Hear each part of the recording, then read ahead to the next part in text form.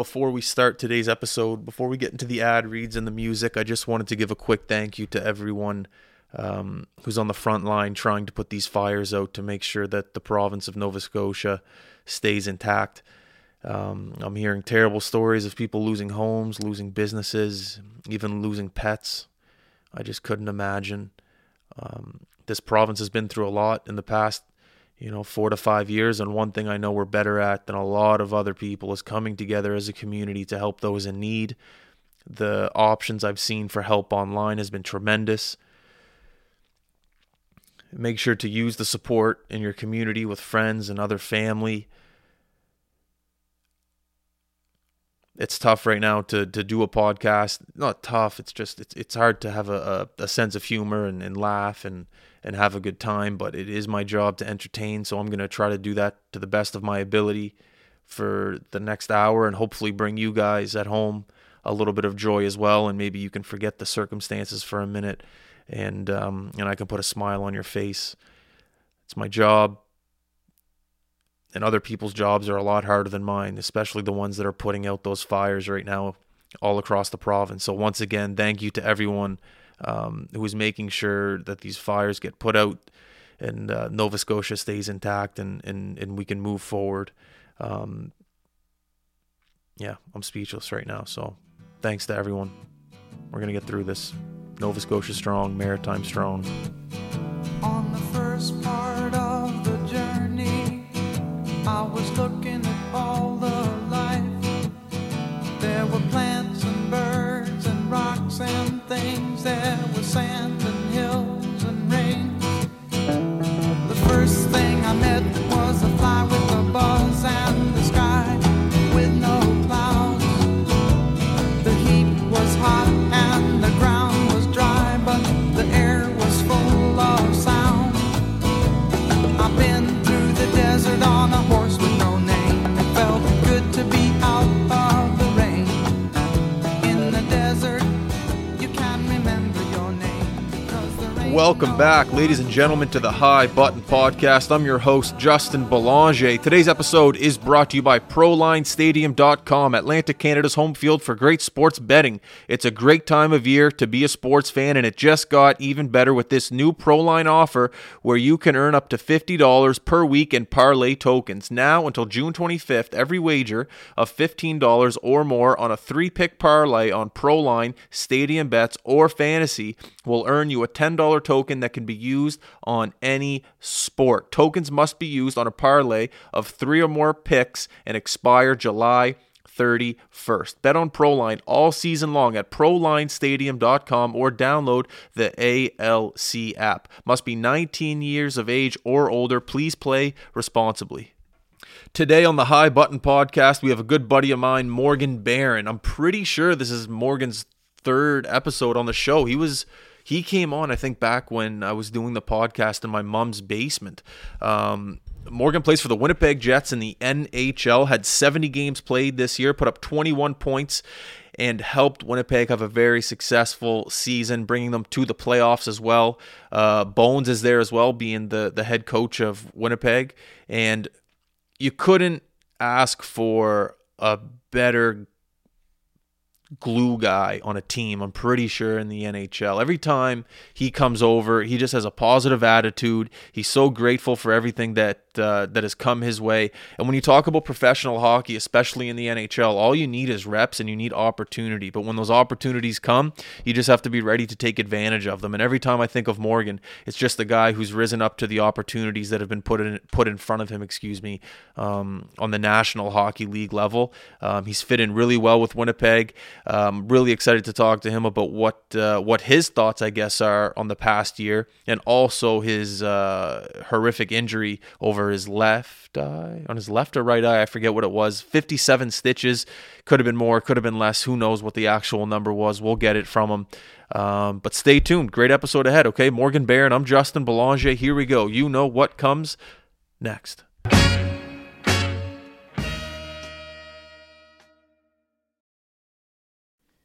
Mr. Morgan Barron, welcome back to the show, brother. How are you? Thank you. I'm doing well. How are you? I'm doing well. I was saying on the intro, you were on this podcast when I was in my mom's basement.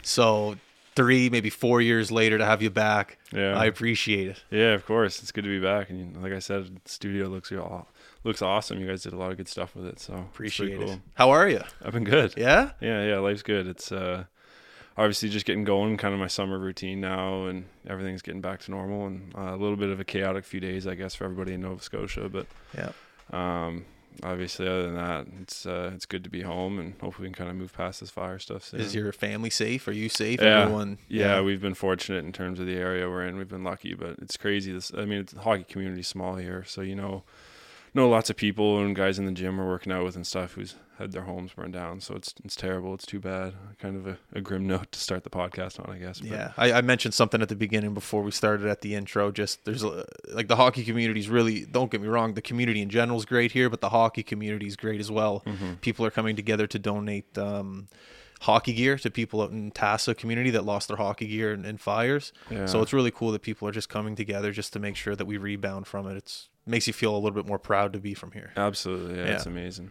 But after the season, what did you do? You said you were in Europe? Yeah, I went over to France for a couple of weeks. And, nice. Yeah, I went over with a few guys on the team actually, and then my girlfriend came over for a little while. So it was nice to get away from everything for a bit and unwind. I feel like that's kind of an important step in the process before you get going and get right back into the grind, because really it doesn't stop once we get training for the summer. It picks up pretty quick again. So I just took a couple of weeks off, and it was nice just kind of break up the off season. For sure.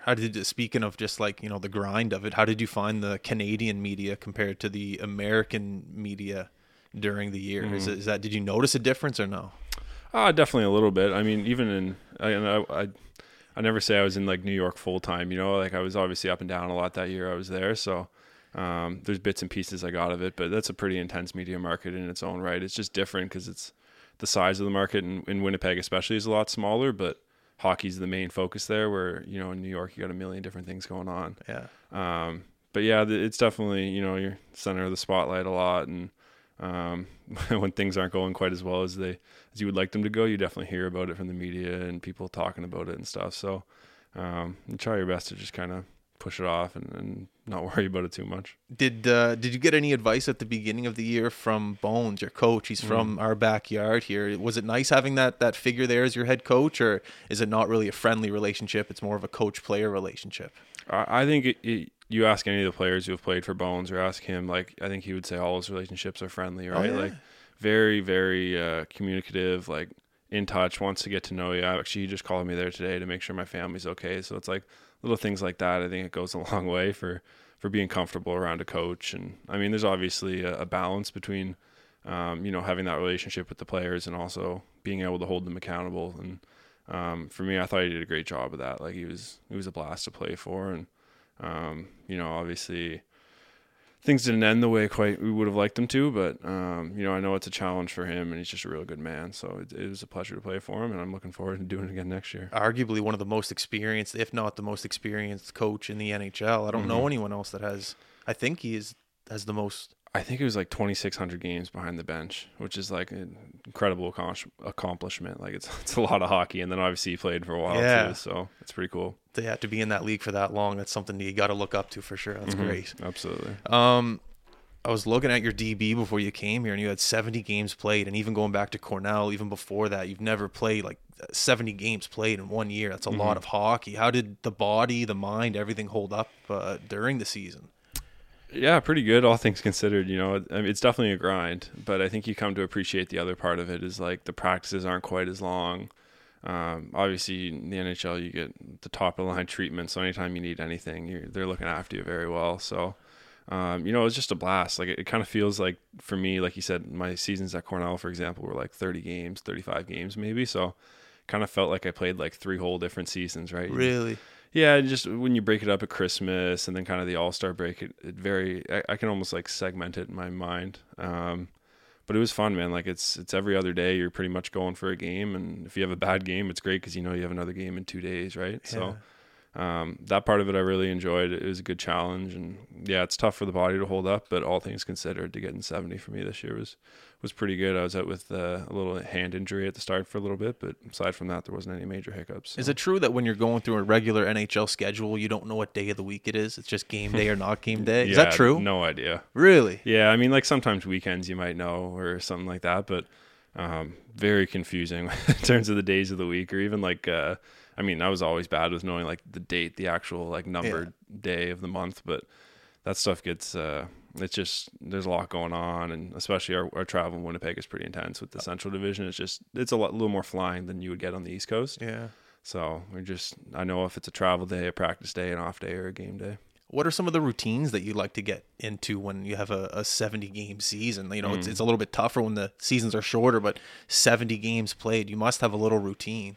Yeah, I do my best to mix it up, to be honest. I mean, you see some guys who have the same ritual, you know, every game day, and it's I feel like I used to be like that in college when it's 30 games and you want to, you know, you're waiting for Saturday or you're waiting for Friday for your game, and then you know your routine you're going into, but it gets old after 70. Does it? So yeah, so I would always try to mix it up. I mean, you're waking up at the same times, and I'm a big napper on game days too, so I usually shut it down for a couple hours, which is always nice. But you know, similar foods, I guess, would be another one. But I mean, even for me, it was like the practice days, because, you know, as busy as we are, sometimes you get home and it's like 1:00 and, you know, you got to fill the rest of your day with something, but you're also exhausted from the games and the practices. So for me, it was always, I love being in Winnipeg for many reasons, but the time zone is awesome for watching sports. So it'd be like, especially if Justin was playing 6:00, his game would come on and I can kind of cook dinner and do that. So I guess my biggest routine was probably doing that, watching a little hockey and being able to cook and,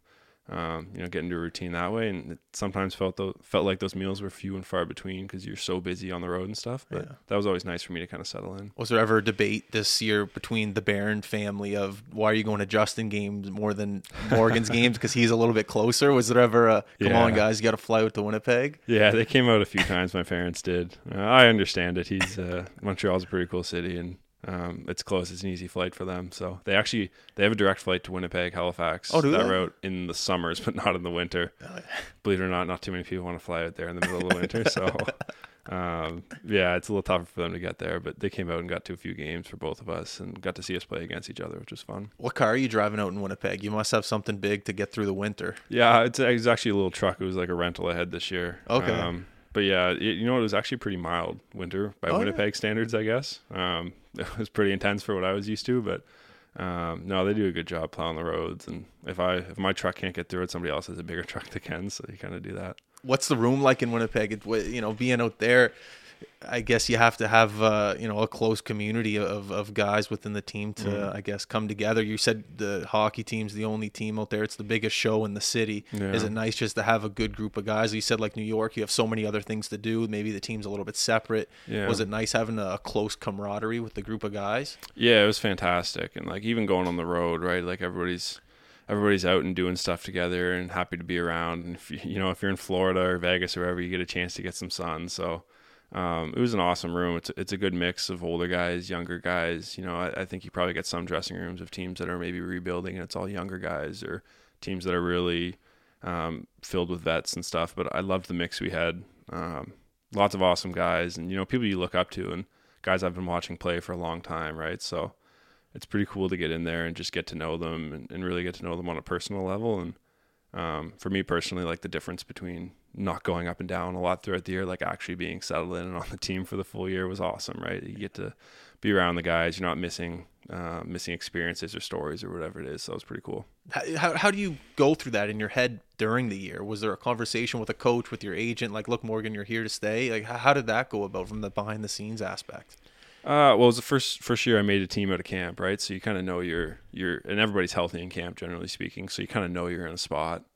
You never get too comfortable, but you have a general idea, right? Like if you're struggling for a week or two, then maybe, you know, it's time to go have a conversation with someone or whatever it may be. Or, you know, when you're playing well enough, you're in the lineup every night, you know that things are going well. So, you know, it was never really too much of an issue for me in the back of my head this year. I was always confident enough that I was going to be there to play and that I was contributing in meaningful ways. So it was was a lot of fun just to carve out a role and, really feel a part of it and be supported by all the guys in the room. It was pretty cool. How do you look at it? Do you look at it like a reward for all the hard work you've put in over the past, your whole hockey career? Or did you look at it in a different way? Like, how did you approach it? It's funny. I probably haven't really reflected on it as much as I maybe should or could have, right? Like things are moving so fast, and there's definitely times where you kind of look around and realize like this is the dream that I've been wanting to get to my whole life, and this is the first year where you kind of live it full time. You're a part of it all the time. So, maybe it's a good practice. I should do some exercise, kind of reflecting on my gratitude for that. But things move so fast, you almost don't think about it too much. I like it. In terms of like professionalism, I've heard so many quotes. Like we talked about routine a minute ago. Some people love a boring routine. Some people like to switch it up, whatever it may be. In terms of like professionalism and being consistent throughout the year, what's one thing that you learn from maybe a teammate, a coach, whatever it may be, of just keeping your games consistent? Yeah, I mean, it's funny. I've probably learned more from my teammates this year than I ever thought I would, right? Like so many guys we've had multiple guys in our dressing room who've played 1,000 NHL games, and guys who have been, really high picks and have had these taking off at the beginning of their careers, right? And guys who were late picks or undrafted and worked their way through. So it's really like I found this year was awesome for just being able to gather so much information from guys, and whether it's even a tidbit or a little anecdote from someone. And is it more watching or is it asking? It's a little bit of both. A little bit of both. Yeah, and sometimes it's just like a casual conversation over dinner where somebody talks about, a certain teammate they had or a coach they played for, right? And there's so much stuff, but I think for me the biggest thing was like just always trying to find a way to make an impact on a game, right? Like I feel like there was times in my career where it's like I go out there and I play a game and I don't do anything bad. I didn't have any turnovers, but I also didn't do anything good, didn't do anything to stand out. You know what I mean? And it's easy to get stuck into that, especially when you're growing up and down, or you're trying to break into the league or whatever it is, trying to get scouted, and you're just like, I don't want to turn a puck over. I don't want to screw this up. And for me, that was a little bit of a learning curve of like, listen, you got to find a way to make a difference in a game, because at the end of the day, if you're just one of those players who's going out and skating up and down the ice, like there's 20 other guys in the American League who can do that, and there's 20 other guys in the East Coast League who can do that, and they're all over the place. So that was a learning curve for me, is just really trying to figure out a way to make an impact on a game one way or another at all times. And there's some spurts this season where I really felt like I did that, and others where you kind of get into a little bit of a rut. But overall, looking back on it, I think that's a lesson I'll kind of carry with me for the rest of my career. That's great. Really well said. I like that answer. Yeah. Post-game workouts. Yeah. What are the point of those? What does that do? I've seen them a lot. Yeah. I mean, it's different for every guy. Some guys go in there and love throwing weights around. Some guys will go in and just kind of get on the band work. And I think it's just a way to kind of keep the body fresh. And it almost sounds like counterintuitive, right? You just played a game and now you're going to go work out. But I wouldn't say they're grueling workouts all that often. Sometimes if maybe you didn't play as many minutes as you normally do, you might get on the bike and just trying to keep your cardio at the level. But our season's so packed when you're playing 82 games that, there's not like a 3-day break and you can get a good workout in the middle. Yeah. Or if you have an off day the next day and then you have a game right after that, the day after, then it's like, you don't want to come in and ruin your only off day where you can really get a chance to rest. So I think it's just really more so trying to stay healthy, right? Like you're not really getting stronger in most cases during the season. Most of that work would probably come in the summer, but you're trying to maintain and stay healthy. What about like weight? Do you try to like maintain your weight? You're a big boy. Like what are physical you? weight? Yeah, well, no, like, I guess sure. Like, but like when I'm stepping on the scale you're talking about? Like the scale. Like I've heard at the beginning of the year you could be 250, then by playoffs you're just 2 on the dot. So I actually go the other way. I usually put on weight during the season. I'm not sure why. I'm about 220 right now, and I'll creep into the 225 to 230 range sometimes during the year. Whoa. Yeah. Guys tell me I don't look that heavy. I think that's a good thing. Oh, you look good. I usually surprise some guys when I step on the scale, but I also eat a little bit. Well, I shouldn't say a little bit more. I eat a lot more during the season. Like sometimes I'll make up a plate at the start of the summer of like just out of habit the same portions I would eat during the season, and I get halfway through it and I can't do it. So burning less calories, I guess, right now than you would be when you're playing games and practicing and all that stuff. So maybe that's it. But keeping the weight on hasn't really been an issue for me. I skipped a question. Hence the workout after the game. How much time do you have in between the game's over and you got to be on the plane to go to another city? How much time is in that period? It's pretty tight. So then that workout's quick then. Yeah, it's literally like get undressed, get in the gym. I mean, sometimes it's literally like 10 or 15 minutes and try to do something. And if it's a back-to-back, you're probably not working out. You're just stretching or doing whatever you need. Sometimes you might need to get treatment. But things move quick. Like you're probably, from the time you might have 40 minutes to get undressed and do your workout, stretch and shower and change around there. 40? Yeah, and if you have an off day the next day, it might be a little more time, right? It always changes, but I would say that's probably 40 to an hour. Was it interesting going into MSG this year wearing another jersey? Mm-hmm. I actually did at the end of last year too. I got called up, so it was a little bit easier this year, I think. And they've had turnover there, so there's some guys and some guys I've never even met. And but it's fun. Like it's a fun place to play. It's obviously a great road trip. I think we were there in New York City for like 5 days this year, so. Yeah, we had a good chance. I got to see some of my buddies, and a lot of my friends from school live there too. So it was kind of just a good chance to reconnect with everyone, and really fun rink to play in, obviously. So it was a lot of fun, and we beat them this year, which was pretty cool. There you go. Yeah.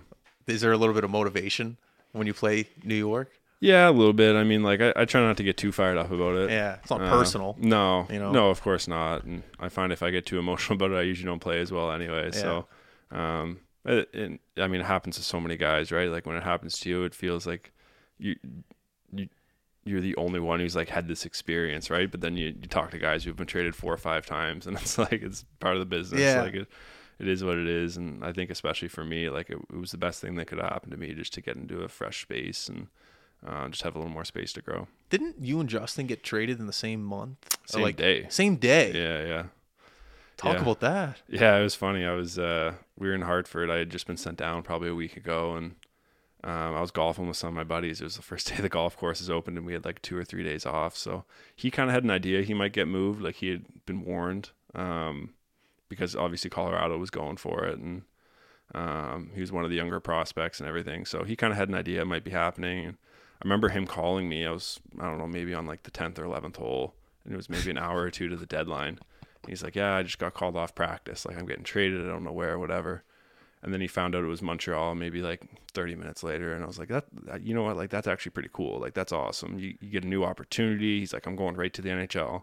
So he's excited about that. He's going to get to play some games and be up. And not that I was like jealous, but there's part of me that's like, it's obviously emotional to get traded, but like, it's exciting, you know? You get a new opportunity.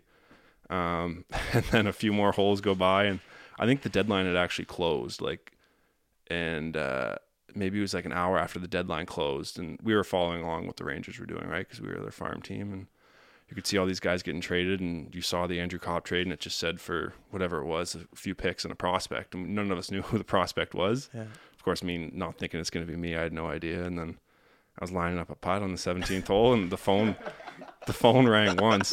And we all started kind of looking at each other, and we're like, do you have your phone on you? Like, is yours on silent? Where's yours? And we figured out it was mine, and I was like, oh, whatever. And I'll get it in a second. And then I started lining up the putt again, and then it rang again. And that's when they were like, oh, okay, you better go run to the phone. And it was the GM in New York, and I called him back. And, the trade calls are obviously pretty quick, right? You're getting moved, and thanks for everything. And Kevin Cheveldayoff, the GM in Winnipeg, is going to call you. So it's always funny. Like Michael Larry was out there with me. He was in Hartford with me. So he was around for it. And then the next day you're kind of packed up and moving and on to new opportunities. So it was pretty cool for me and Justin to at least kind of be able to lean on each other, right? And talk to each other, and obviously different experiences, because I think he knew he might have a higher chance of getting traded, and I didn't really. Yeah. I mean, there's always a chance, but I wasn't thinking about it as much heading into it. But like I said, I wouldn't have traded anything for the world. It was kind of a fun experience looking back on it, kind of funny story, and get to new opportunities. So, did you make the putt? I did not make the putt. I don't even think it was close. The boys actually made me go back and putt it because we were playing a match, and I was like, you guys, like, what are we doing here, man? My hands are like shaking, your mind's racing in a million directions, and then that was the end. I don't think I played the last hole. You didn't play the last hole? You're like, I got to get out? I might have hit a tee shot, but then all of a sudden, like, your agent's calling, my parents are calling, like, the GMs are calling, or the GM of, I went to the Manitoba Moose for about a week, so he was calling me, and then you're trying to get your travel tickets set. And he's like, boys, I got to make par here. I'll give you a call back. Just let me 1 sec. Yeah, there's a few priorities to take care of before I hit the shot. But yeah. Wow, what a whirlwind of a couple years for you. Yeah, it's been crazy. I feel like I've been all over the place, and 2 very different markets. You go from New York City to Winnipeg. It's probably about the biggest or the most drastic change you can find. But 2 special places to play. Like very different, but very unique, and both have these like amazing parts of them. So, do you think it's helped your career getting the trade? Yeah, I think so. Just the opportunity. Even once I got to Winnipeg, I think I was with the Moose for about a week, and then got called up and finished the year in Winnipeg. So to get those, I think I played 15 games at the end of the year, and it was my most productive time in the NHL to that point. And I was playing a few games in the top 6, and just opportunities I hadn't necessarily got in New York. And it's different situations too, right? Like Winnipeg wasn't going to make the playoffs that year. New York was pushing, and they went on a great run. So I think it was good for me. And it's it's a lot different, but it's been a lot of fun, and I'm grateful for both the experiences. That's awesome. Yeah, that's great to hear. Moving into next year and this summer, what's your plan? Do you want to get stronger? Is it just to maintain what you have right now? When you leave, what do they call it? Exit meetings? Yeah. What are they saying? Yeah, for me, the biggest thing is obviously staying healthy, I think, becomes a priority once you get here. And I always tested well in the fitness testing and things. So I don't think getting stronger. You can always get stronger, and I will. But for me, it's more about maintaining that, maybe tightening up some of the groin muscles, little things like that, so you can really stay healthy the whole year. And then, getting on the ice and getting faster is always gonna be the priority, right? I'd like to work on some goal scoring stuff. I feel like I had tons of opportunities this year, and it's kind of the exciting part too, right? I feel like I'm just kind of scratching the surface, and I have all this space I can grow. So there's tons of things, but I'm up for contract. This is the first time I'm gonna have to get a new contract, so that's gonna be exciting. There's a lot of stuff going on. It's gonna be cool and lots of fun. But this is the earliest in the summer, I guess, I've had the itch to be back on the ice and get back to Winnipeg. Yeah, there's always, it always comes faster than you expect, but with the way things ended this year, I think everybody was kind of wanting to get back, wanting to jump right back into it. And, I'm already excited to get back and get going. That's awesome. Yeah. When you talk about goal scoring, I think of Kyle Connor put up 80 points this year. Yeah. And I had buddies that played in the queue, and they played against McKinnon, or they played against who else, Shaw. And you're just I always ask them what's so good about them on the ice? How do they put those numbers up? And they always have a similar answer. It's you don't even notice it. They just do everything correctly. It's not that they're an incredible goal scorer. They just know how to be in the right place, the right time, and they know how to put the puck in the net. How does it feel watching these guys Scheifele and just putting up these points and being on the ice with them? Do you have the same answer? It's just they're in the right place, right time, and they do everything correctly? Yeah, that's definitely part of it. These guys all see the game so well, right? And you look at some of these guys, and it seems like they're burying, half their goals, half of their 40 or 50 goals right around the net. And it's well, why can't I get that bounce? Yeah. But you realize they're so smart and so cerebral. They know when to be in the right spot, and so that's obviously part of it. But then there's another part of they have some freakishly amazing abilities. When I think of KC or Kyle, it's his shot, an insanely fast release where you might be watching him and you're not it's the hardest shot I've ever seen or anything, but just the way he goes from stick handling or creating the puck, and the next thing you know, he doesn't wind up anything. It's off his stick and it's gone.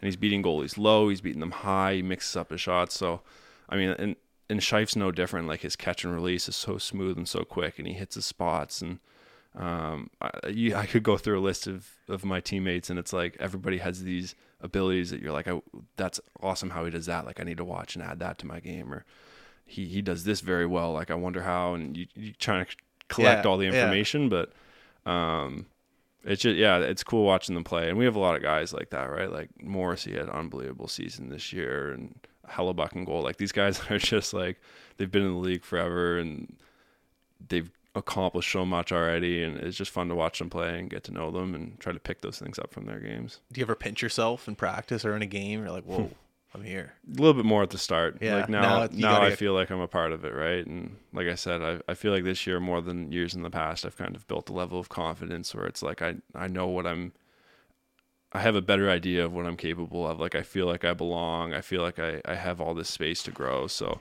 that's the exciting part of it for me. Like, and maybe that's why I have the itch to get back as soon as I did this summer. Yeah. But it's fun to be a part of, man. It's the whole experience. Like, it is important for me to kind of step back and realize how much I'm enjoying it, and how lucky I am to be here, because there's lots of kids who want to get there, and obviously my own work and everything has done it, but everyone around me too. Like, it takes a ton of dedication from everybody, your family, your support crew and stuff. Do you think stepping away from it, like going to Paris for a week or whatever it was, does that make you just appreciate it a bit more to get back on the ice? Because after all that hockey, like, I love hockey, but I don't know, it just seems like a lot. Like, but in order for you to come back and say, I want to get on the ice right now, just getting away helped that a bit? Yeah. And I think most guys would say they do something of that nature, right? Where they step away for a little while, and gives you a little bit of time to reflect on your season, but also, like, you're not thinking about hockey constantly, because that's what it is a lot during the year. And especially when you finish in the playoffs, it's hockey 24/7 on your mind for the entirety of the run, and then a little bit after. So for me, it was good. I know the atmosphere in Winnipeg for the playoffs, it's awesome. Vegas, I don't really know too much about. What was it like in Vegas? Do they have a fan base, or is it people on vacation that are just there? They definitely have a fan base. Yeah? Yeah. Okay. Because I remember going to a game in college. We had a tournament there, and we went and watched a game, and I was kind of curious about that. Like, was it tourists who were coming in? But, it's chaotic down there in, like, the best way. It's like organized chaos. It's crazy loud, and it's like a Vegas show at a hockey game, right? Like, you have the I don't know what you called them, the Vegas girls or whatever, behind the net in warm-ups, and their big, like, feathered hats or whatever they are. Come on. It's crazy and Distracting you.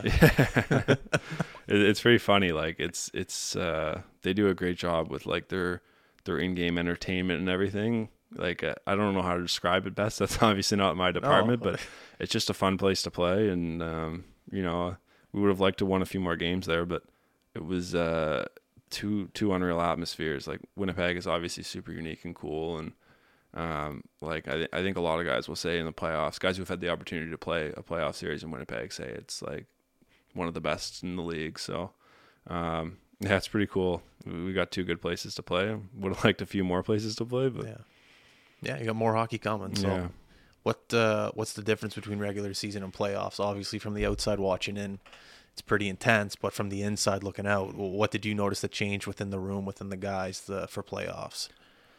Yeah, I mean, there's just less ice to operate with. Like, it seems like you have to make decisions quicker.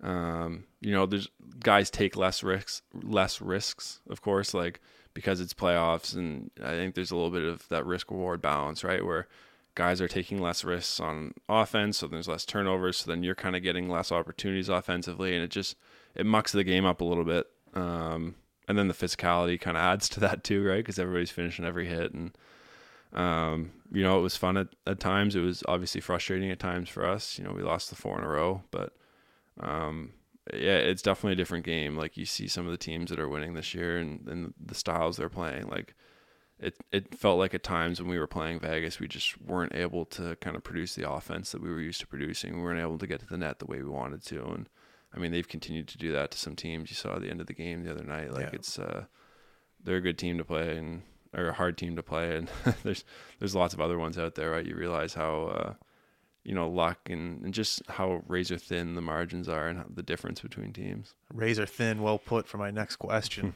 And you talk about getting the puck to the net. When you got cut here on the right eye, like, it was almost like the puck was covered, but yet still you just wanted that last little poke in. You just wanted, just in case it was loose, you wanted to put it in the net. Like, it was crazy how it happened. Mm-hmm. It was that desperation there. Is that why, like, you were on your hand, you were on your knees trying to plug it through the puck. Yeah. Just last second, and then the goalie skate came up.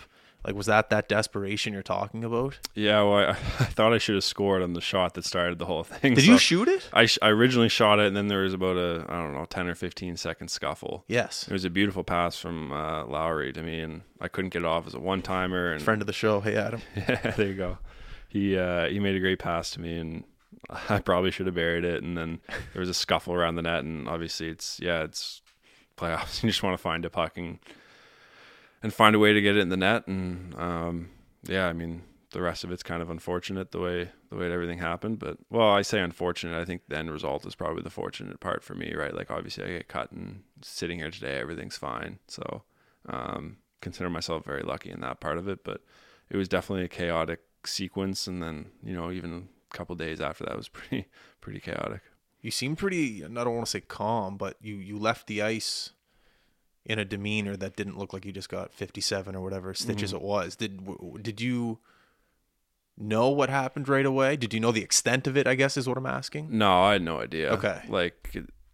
You didn't even go to the dressing room. You just kind of hug in the tunnel. Yeah, I figured he could just put a Band-Aid on it or something, right? Like I had no idea that I was cut as bad as I was. And you're pumping on adrenaline, and I was lucky it was also at the start of the game because the goalie's skate wasn't knocking on the post for too long, right? Like that's something that they said to me after. But if a goalie was pushing against the post and banging against the post, and his skate blade gets a little jagged, and so it was a fairly clean cut.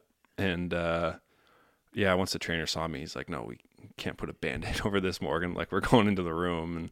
And they were going to send me to the hospital because they didn't want to stitch it up, and they actually I was lucky it was in Vegas. Again, lucky. I feel like I've used that word like 4 or 5 times, but they had plastic surgeons at the game, and that's not normal, I guess, in a lot of the NHL rinks. I don't even know if they were on call or if they were just there enjoying the game, but 2 of them came down and stitched me up, and they did a great job with it, and they also did it very quickly, which I appreciated. So I was lucky. My poor girlfriend and my parents were freaking out that I was going to have this terrible stitch job done because it's a big scar. It's complicated to stitch, and the boys hooked me up down there. So it was a lucky break. Was there any fight of them not letting you go back on, or did they say, yeah, as long as you wear a full cage, you're good to go? They were fine with it. Like obviously it was kind of like, it wasn't right away before the stitching started. Like, yeah, we'll get you stitched up. We'll get you back out there. It was like, all right, we'll see how it feels. We'll see how the stitch job looks. We'll make sure it's not leaking. Cause even if it feels fine, if I'm leaking, you can't go back out there. So they kind of waited for the job to be done. And once everything looked good, and I mean, nothing, they obviously checked to make sure all my nerves and stuff were fine. And I mean, once we kind of clicked all the boxes and the cage was on, and then it was just kind of get back out there and go try to play. So it was a little weird going back into the cage, but like I said, it was my first playoff game ever, so I was obviously pretty excited, and I didn't want to sit in the room and miss it. But I was going to say, was there even a question in your head, like, I'm done for the day? No, I mean, I don't even think I looked at it in the mirror till after the game and kind of realized what it actually looked like. And at that point, there was no really swelling in it yet, so I had a full field of vision, and they put the freezing in it or whatever they do so you don't really feel it too much. Yeah, I saw the defenseman or forward from Vegas kind of like hug you, and he was like talking to you. What did he say? I forget who it was, but it was that Chandler Stevenson. Yeah. What did he say to you? I don't really remember. Like, I think he was just picking me up and being like, "Oh shit, like, are you okay?" But yeah, I mean, he was kind of right there to see it, and it was good that sometimes in the heat of battle, things can be pretty intense and you don't realize what's happening, but he was good to recognize it and kind of at least give me a little bit of a helping hand to get out of there safely. So how did you deal with all like the media attention afterwards? Did you just kind of laugh it off, or did you just kind of go as business as usual? Because you were getting, the American media was all over you.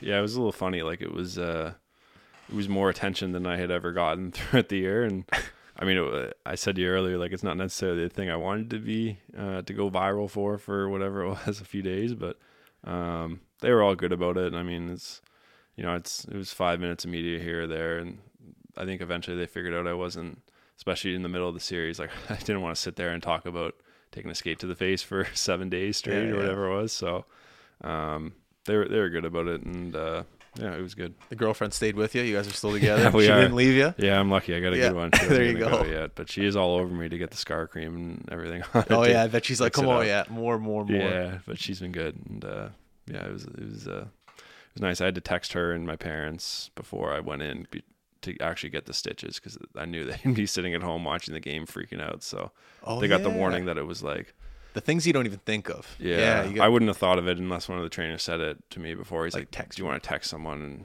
make sure that they know you're okay?" So you texted them before you went back on the ice? I texted them before they even started stitching. It was just like, no way. Hey, I'm 100% okay. I'm just getting stitched up. I'm going to go back. And, dude, that's awesome. Yeah, that's actually good awareness from like the doctor to say that. 100%. Because I wouldn't have thought of it. That's so smart. Yeah. What did Justin say? Did he chirp you? I just saw him because he was over at World, so I just saw him for the first time there 2 days ago, and he was on the other side of it that you were. He's like, is it going to get any better? Is it going to look like that the rest of your life? I was like, I don't know, man. Like, doing my best with it. So, no, he was good. He obviously texted me and said he's glad I was okay, and then wanted a picture of it and all that stuff. So, wanted a picture of it. Of course he did. Yeah. That's good. Yeah. I feel like it's great to have another brother going through the same thing as you are, just like coming into the NHL. Mm-hmm. Like you said, when you guys both got traded, it's just nice to have someone to be like, oh, what's your experience in Montreal? Okay, well, what are you going through in Winnipeg? And just kind of bounce ideas off each other and different stories. It must be nice. It is. You know, and like I said before, like sometimes when things are happening, or in my case when I got traded, it kind of feels like you're the only one in the world who's experienced it, right? And then you remember there's thousands of other players who have, and you got a brother who's going through the same thing. So it is, I think, like the mental toll that it takes on you, whether it's like getting bumped up a line, pushed down a line, scratched, sent down, called up, traded, like all this stuff is, you know, it's always sitting in the back of your mind. So to have someone else to just kind of be able to talk to about it and realize, you know, no matter what, he's always going to be in my corner. I'm always going to be in his corner. And also to have someone who really understands it, right? Like as much as and sit there and talk to my girlfriend or complain to her about it, it's a different lifestyle, and having someone who's been in it, I'm just really lucky to have that. Is that picture of you and him? That must be framed somewhere. Yeah, family fireplace. My parents have it framed back home. I knew they did. Yeah. They were. My dad was over the moon, especially, and my mom was just like, I think she was probably maybe a little more overwhelmed about everything going on that weekend, but it was fun, man. Like it was pretty exciting, and I know he beat us, so that wasn't great, but hopefully we have lots more battles to come. Was there any opportunity to hit him on like a forecheck and you lit up a bit and you just like, I can't do it? No, I wasn't out there with him very much. I know we had one face off at the end where it was actually, we were both on the wall, their D zone, our O zone, and the puck kind of squirted out towards both of us, and I snapped it back on him, so I got my centerman an extra win in the face off dog. There you go. But yeah, it's like, it was, I wasn't out there a ton with them, which honestly is probably for the best. Like it's, especially the first game, it's just kind of avoid each other. And maybe I'll get a lick on him at some point. I certainly don't think I would have let up. So that a boy. Yeah. Well, it was summer training. Do you guys push each other? Yeah, we do. It's a brotherly love thing. Yeah. And it's obviously not like I'm trying to hurt each other, but it's nice to, and even in the gym, whether it's Wade or the golf course, he's pretty intense about his golf, so he's competitive with that. And I guess I am too. He would give me crap if I didn't say that, but it's nice to just have someone else kind of to push yourself against. Good stuff. Yeah. This next question is for Jeff right here. He's a big Edmonton guy. Yeah. So how many times do you play Edmonton a year? I think we played them 3 times last year. Oh yeah, they're not in the same division. They are? They're in the Pacific. We're in Central, but so same conference, different just not division. Yeah. Can you give us a firsthand McDavid story, like on the ice, just seeing him, like some of like a movement that he does, and you're just like, that's not human. It's just like for me, because we line matched his line at home, I think. So I was out there against him quite a bit, and it was. I actually had some buddies in town, and they were laughing with me after the game about it, because I think my first shift I was out there for like 30 seconds and in the ozone, whatever, and then somehow he got the puck and just started taking off, and he kicked it out wide, and I ended up having to back check on him, and it's a full like dead sprint, like 100% as hard as you can back the ice, and then you get in the D zone, and I'm like gassed, I'm wiped, and he just keeps going and going and going, and it's funny, like you wouldn't think that one sprint going 100% all the way back to the ice is, but when you can feel him like pulling away a little bit, it strikes a different chord in you where a little bit of panic and you keep going. And it was my first shift in the game, I think, and I remember getting off and being like just wiped, like you're sucking wind. Really? And he does that stuff every shift. Like he's a special player, and not the funnest to play against, but always a good challenge. And we actually did pretty well. I think we were 2-1 against them this year. So there you go. We did decent enough against them to slow them down. I was going to say, if you're a coach from the opposing team, like you can't get upset if he does what he does.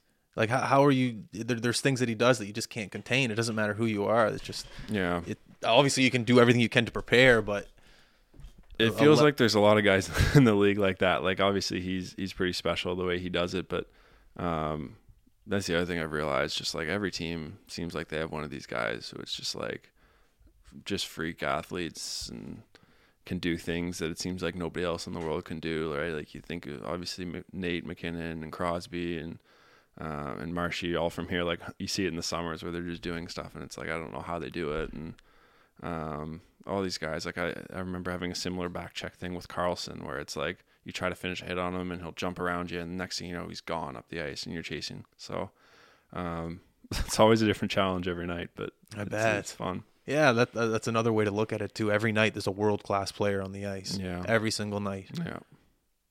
Yeah, and I mean we have them in absolutely, and we have them in our locker room, so it's the same thing in practice where it's like you're seeing it all around you.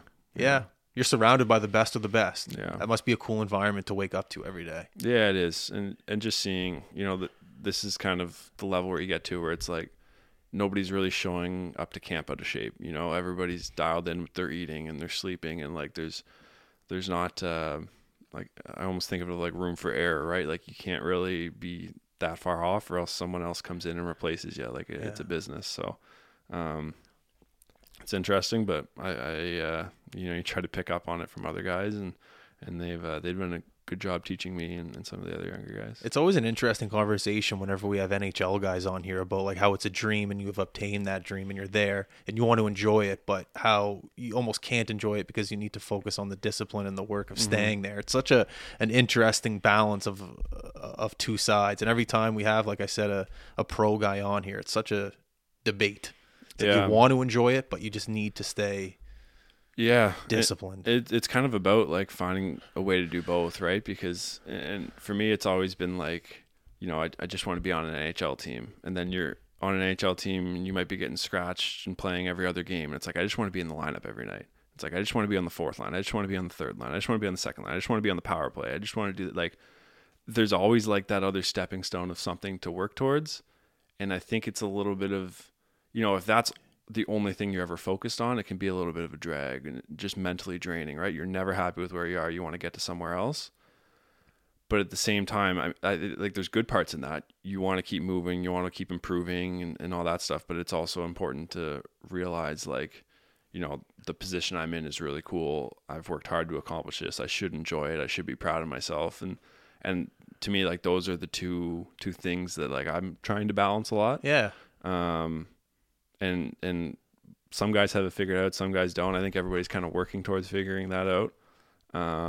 But it's like those are the things you never think about that pro hockey players kind of dealing with or thinking about. And I think it's like probably relevant thoughts for a lot of us. It must have been a cool feeling, like not worrying about anything other than winning a cup. Yeah. Like you don't have to worry about getting sent down. You don't have to worry about being on the first line, second line. Like it's a rare thing, not even in like the corporate world where people get together and they work for one common goal. It's not even just hockey, just in regular life to get together and like work for something together. That must have been a cool feeling. It is like, and you're kind of working on it the whole year, right? And dealing with being in a playoff spot, and then maybe you lose and a few other teams win, you're out of a playoff spot. And for us, we were on the bubble quite a bit this year, but to feel everyone like pulling towards that goal was awesome. Like it's a difficult thing, and it's rare, I think, in the world, like you said, to have everybody who like, at the end of the day, most guys, that is everybody's end goal. Everybody wants to get to that because you see how hard it is to win. You see guys who have played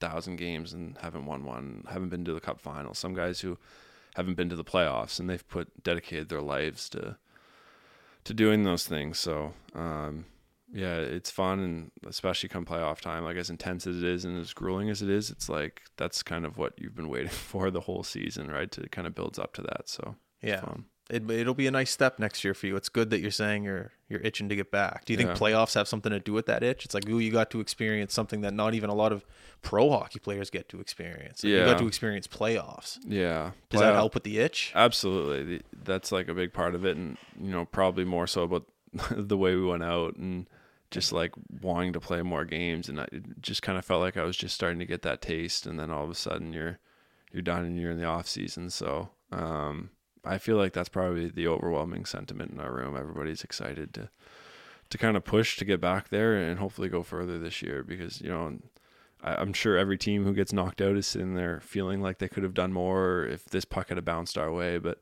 you know, we definitely feel like that. I think we lost in overtime in game 3 and double overtime, and you're sitting there wondering, like, maybe we're going into game 4 up 2-1, like at home, what changes, you know? So, it is, I mean, you drive yourself crazy thinking about all those things. At the end of the day, I think we just wanted to give ourselves a better chance to kind of win that series, and we obviously didn't. Other than Justin, how much do you talk to like guys from other organizations about how their organization is run? Is that a common conversation that you have with other guys, or no? Yeah, I think so. Like in the summers when you're around a lot of guys who have kind of been in other organizations, that's probably when you hear a lot about it. And some of it's like stupid stuff, like what is your hot tub, cold tub setup like, or how's your food at the rink like? Hot dogs on the plane again. Yeah. So you always, I mean, guys talk about it and complain because this team has this and this team doesn't, but we have this. And I mean, that's always how it is, right? Like that's one thing I've learned. People love to complain about something. Like you need something to complain about. So, but yeah, there's always guys talking about it, and I think we're lucky in Winnipeg. We're treated really well. So nice. One of the boys that I think it was right after I got called up, he's like, Morgan, there's no such thing as a bad day in the NHL.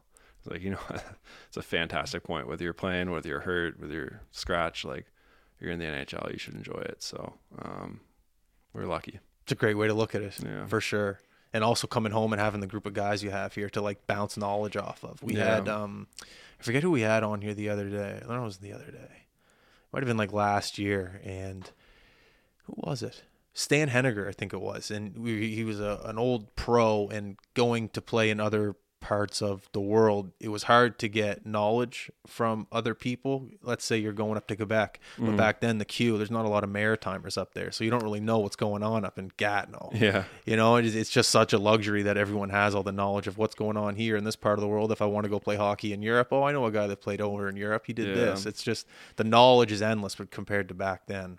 Yeah. I mean, it's global sport nowadays, right? We got guys in the gym who are playing in, you know, Germany, Finland, Russia, like obviously North America and the American League and the NHL and the coast. So, you can kind of hear stories from guys, how they like it, what they wish was different, what they enjoyed about it. So it's pretty cool. And I mean, it's a wild journey. Like hockey's taken me and some of my friends or my family to places we probably never thought we would go. So yeah.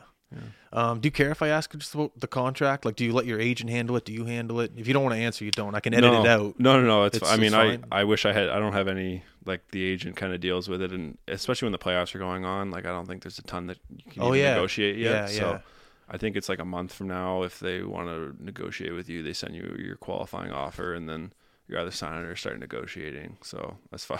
I've been like, I'm in the dark with it. For the most part, for like another month at least. Yeah, and maybe they're negotiating behind the scenes or not. I have no idea. It's interesting.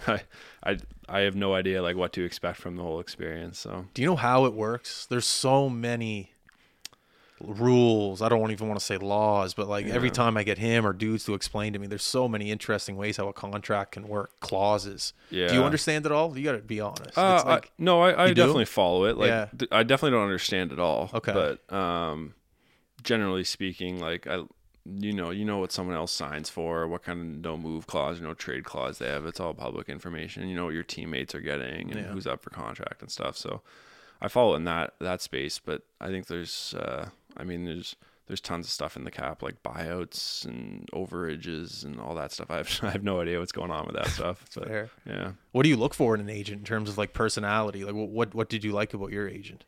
Yeah, I think just having someone who you always know is in your corner, and someone who has some pull, like knowing who else they rep. And it's a fine balance between like, you don't want a guy who's got 10 million clients in the NHL. You don't want a guy who doesn't have any. And, I've worked with a few different ones at times in my career, and everyone's been great in like their own capacity. I've been lucky with all the guys I've worked with. So, it's a crazy world nowadays. You see kids trying to get agents when they're like friggin' 12 years old. Oh, dude, we're just at the Boston Showdown, like 13-year-olds. Like, again, that's all over my head and above my pay grade. But I work with name's Wade Arnott, and works with me and Justin, obviously a few other guys across the league. And I guess this is the first contract he's had to negotiate for me. So we'll see if he's good. No, but I mean, the main thing is just having someone you can trust who's in your corner, I think, at all times, right? Because, things can probably, if it was a player going back and forth, you hear about guys who have sat through arbitration cases with their teams, and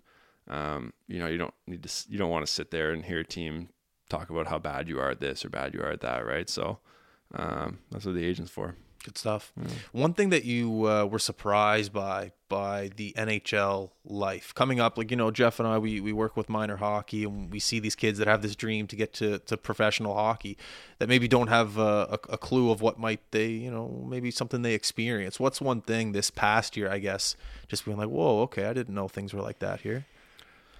Yeah, I guess something on like the more difficult side, I think I touched on it a little bit, but like the mental grind of it, that's very difficult to deal with at times, right? Like you're on a 3-game skid and you're pushing for a playoff spot, and it's like it can be frustrating at times. Or if you're frustrated with your team's game, if you're frustrated with your own game, it's something like you won't sleep as well, you probably won't eat as well.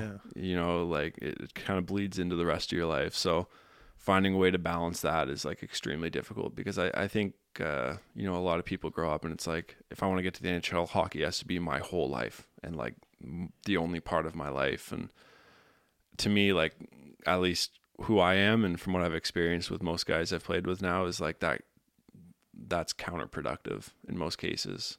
And you see a lot about like cross training in sports with young kids, right? Like a lot of the kids who have made it and these freak athletes, like they didn't grow up just playing hockey. They grew up playing hockey plus soccer, basketball, lacrosse, whatever it is. Like they've done other things. So, I mean, that's almost an anecdote with it, but I think it speaks to, what your life has to be like away from the rink. It's sometimes hard to go home and just sit on your thoughts about your bad game last night for 12 hours before you go to bed. You need to find something else to do productive with your time. So that's been something I've learned rather quickly, that you kind of need to be able to balance those things. What's your thing to be? Oh, I mean, on the road, I love going out to dinners with the guys, right? Like, and there was a point this year where I became responsible for making reservations a lot. So it'd be always like trying to find a good restaurant. I know it sounds stupid, but I'd spend tons of time like trying to find a good restaurant in a certain city, right? Or trying to learn how to cook a little bit more, whether it's like reading a book or playing video games or playing cards with your buddies, like just finding something to do where you can stay away from it. And, in the summer, it's like, I love getting out on the golf course as much as I can. So, there's tons of different stuff you can do, but just having something to take your mind off it, I think, is important. Have you ever read a sports psychology book? Yeah, sometimes. I mean, my reading probably isn't where I'd like it to be as much, but Cornell guy, I thought it would have been up there. Yeah, it's I can do a better job. I'm trying to get back into it more, but yeah, I mean, there's tons of books out there, and I've read a few of them, and there's so many different rabbit holes you can kind of dive down. Good stuff. Yeah. Prediction for the finals. You've played against both teams. What do you think? God, I mean, like, it's tough. I know. I'm sorry, but yeah, I honestly haven't got to watch much of the hockey since I came home, just because the time zones killed me. But yeah, it's tough because Florida, like, no one. Yeah, it just and it's. I find I'm almost biased in these things, right? Because I'll base my anecdote off of the 2 times I played Florida, or I guess because we played them in playoffs, the 7 or 8 times I played Vegas. And we actually did well against Florida this year, but they've obviously turned a corner as of late and have figured it out. So, I mean, my most recent experience was playing Vegas, and they were extremely difficult to play against. I imagine it's going to be interesting too, because at least when we were playing Florida, it seemed like this kind of high-flying offensive, lots of chances, those types of things. And then Vegas was like this very good at suppressing chances, like uber deep team where they could roll 4 lines at you and 3 deep pairs. So I have no idea. I wish I had a better answer. I think it's going to be a long series, though. I know Florida's obviously whacked a few teams pretty quickly here, and Vegas, I think, has gone 5 or 6 in all their series, but I wouldn't be surprised at all. It goes 7. Oh yeah. Yeah. That would be good for the NHL. Yeah, I think so. So. It's just interesting how, like, the places where they're playing the games, Vegas and Florida, not like you wouldn't think the biggest hockey beds, but yet Vegas is selling out. Yeah. Florida, it's just good for the NHL. Yeah. It's funny. You see some people saying it might not be as good for like the escrow numbers or whatever, because I mean, if it's Toronto in there, I imagine there's going to be more people watching. But then the other side of it is exactly like you said, like these are growing markets where people are either just getting into hockey or learning about hockey or maybe just starting to play hockey. So I think it's great. Like it's different markets, but both fun places to play. Like I love playing in Florida and in Vegas on the road. It's pretty cool. So it's going to be interesting to watch. And I don't think either of them ever won a cup in their franchise history. So it'd be pretty cool. Someone's getting one. That'll be sick. Yeah. What was your experience like in Arizona this year playing there? We actually played the first game at the rink. No way. Mullet, yeah. We because they're on the road for the first like month of the year. And we getting your dressing room ready. Yeah, the away room. It was remember they didn't have the away room set yet for the first few weeks they were there. So we saw all these pictures of them before we got there putting up like the curtains or whatever it was, and I think people were kind of making fun of it online, being like, look, there's no way this is acceptable, whatever. But we got there and it was like we had tons of space. It was like a little weird. Like it was on their practice pad. They had no ice on it. And then but the stalls were great. There was a ton of area to warm up and stuff. So it was no fine. Bad day in the NHL. No such thing. So it was fine. Like it was kind of felt like I was back in college. Yeah. It's 4,000 seats or whatever. But from what I understand, it's a fun place to watch a game right now because there's not any other rinks in the NHL where you can buy any ticket and you're like on top of the play. It feels like, right? Like you can hear the guys yelling at each other. You can hear people calling for pucks. Like you can hear everything. So I imagine it's a pretty cool place to watch. I got a bachelor party coming up next year. I think we're going to Arizona, Scottsdale. Yeah. How far is Scottsdale from the rink? I'm not 100% sure. I think everything there is between, like, from my understanding, like an hour kind of from each other between Scottsdale and Glendale and Tempe and all that. Yeah, I don't know the area super well, but yeah, we'll see. It'd be nice. But yeah, that's an interesting perspective playing in front of 4,000. Like seeing Sid in a 4,000 seat arena. It's just pretty cool. It'd be nuts. McDavid too. Yeah. It'd be crazy. You're up close with everything. Yeah, for sure. Weird question. I want to see if you relate to it. When I walk into rinks around here, Centennial, Cole Harbor Place, Metro Center, Shabukto, whatever it may be, rinks have a feel, a smell. Do NHL rinks have a feel and like a smell and like a different feel every time you walk into one? Like, does MSG have a feel compared to going to play New Jersey down the road? Yes and no. Like I feel like it's probably less specific or less unique than I would get like walking into the Centennial, you know? Like obviously these rinks probably have a little bit more character because they've been around longer. Like most of the NHL rinks are fairly new. But there's definitely like a certain vibe you get walking into a place, whether it's like brand spanking, like the Islanders rink there, UBS Arena is like this beautiful, brand new, everything it's spacious, there's tons of space and all that stuff. Versus wherever else you're going, I don't know. You can go into like maybe it's like Florida, a rink that's been there a little while, and you know what to expect. All the amenities are there that you would need, but it's just a different vibe, different feel. You know what the crowds are going to be like. And I think I've played in every rink now. I got sick, so I didn't play in Buffalo this year, but now I've played in all the rinks, and you kind of know what to expect going into it. Oh yeah, but. I would say like the character of the older rinks, the Centennials or the Forums of the world, they're a little more specific and unique. Yeah. I could walk into Centennial like in September and smell it and feel like a 12-year-old kid trying out. Yeah. It's absolutely. like weird. Yeah. For me, it's like Centennial's a big one. The Forum, when it's like sunny out and the sun's kind of coming through, is always like a cool, that reminds me of like doing summer skates, and we spent a lot of time at some of the other rinks around here, as you can imagine. So yeah, I bet. Yeah. Did you play summer sports, or was it? Yeah, play lacrosse. Or? Yeah, me and Justin played a ton. We were, I think soccer was the one I held on to for the longest, and I actually played in prep school in 11th and 12th grade as well. Oh yeah. Played basketball growing up. That was kind of at the same time as hockey season, and then soccer and the lacrosse. Oh yeah, because you went to Rockingham. Yeah, Mr. Fink. Yeah. Exactly. Rest in peace. Yeah, that's good stuff. The more we get involved in the spring hockey, it's really cool. I love it. It's a lot of fun. But like I always go back to the reason I loved hockey growing up was because I just got to get away from it a little bit. Yeah, it was just nice to come back to it and work hard towards it. 100%. And like I said, I think there's lots of research now showing that like the cross sport training can be beneficial. You learn how to do different things and become more coordinated and all that stuff. So I think it always benefited me. Yeah. One thing you're looking for. How much time are we at right now? An hour and 5. Oh, dude, my bad. No, you're good. Oh, sure. I know what it be. Okay. One thing you're just looking forward to this summer, outside of training. Ooh. And golf. Yeah, those are always the two easy answers. You got a new barbecue. No new barbecue. I'm supposed to go up back to New York and meet up with some of my Cornell buddies at some point. So I'm looking forward to that. It's always nice to see everybody, and especially now that guys are kind of off in their own direction, and some guys are still playing, some guys are working, some guys are getting married, whatever it is. So I'm looking forward to that weekend just to kind of catch up with everybody. Good stuff. Well, Morgan, I want to thank you for coming on, man. I appreciate your time as always. I'm going to be watching you this year. I wish you the best. And like I said, always thanks for giving me your time in the summers. Yeah, absolutely. I enjoyed it. So thanks for having me on. I appreciate all your guys' support. Everyone listening, stay safe. I always say work hard, but right now it's just about staying safe, finding the options for help right now. And we'll get through this. Everything's going to be fine. We're a strong community together, and we'll come out on the other end of this stronger. So thanks for listening. As always, I hope you guys enjoyed. We're out. Peace. I was looking at all the life. There were plants and birds and rocks and things. There was sand and hills and rains. The first thing I met was a fly with a buzz and the sky with no clouds. The heat was hot and the ground was dry, but the air was full of sound. I've been through the desert on a horse with no name. It felt good to be out of the rain. In the desert, you can remember your name, because there ain't no one for to give you no pain.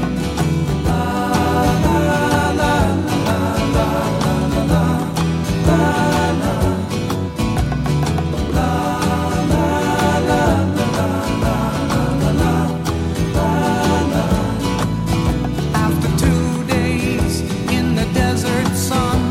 my skin began to turn red. After 3 days in the desert fun, I was looking at a riverbed, and the story it told of a river that flowed made me sad to think it was dead. You see, I've been through the desert on a horse with no name. It felt good to be out of the rain. In the desert, you can't remember your name, 'cause there ain't no one for to give you no pain. La, la, la, la, la, la, la, la, la, la.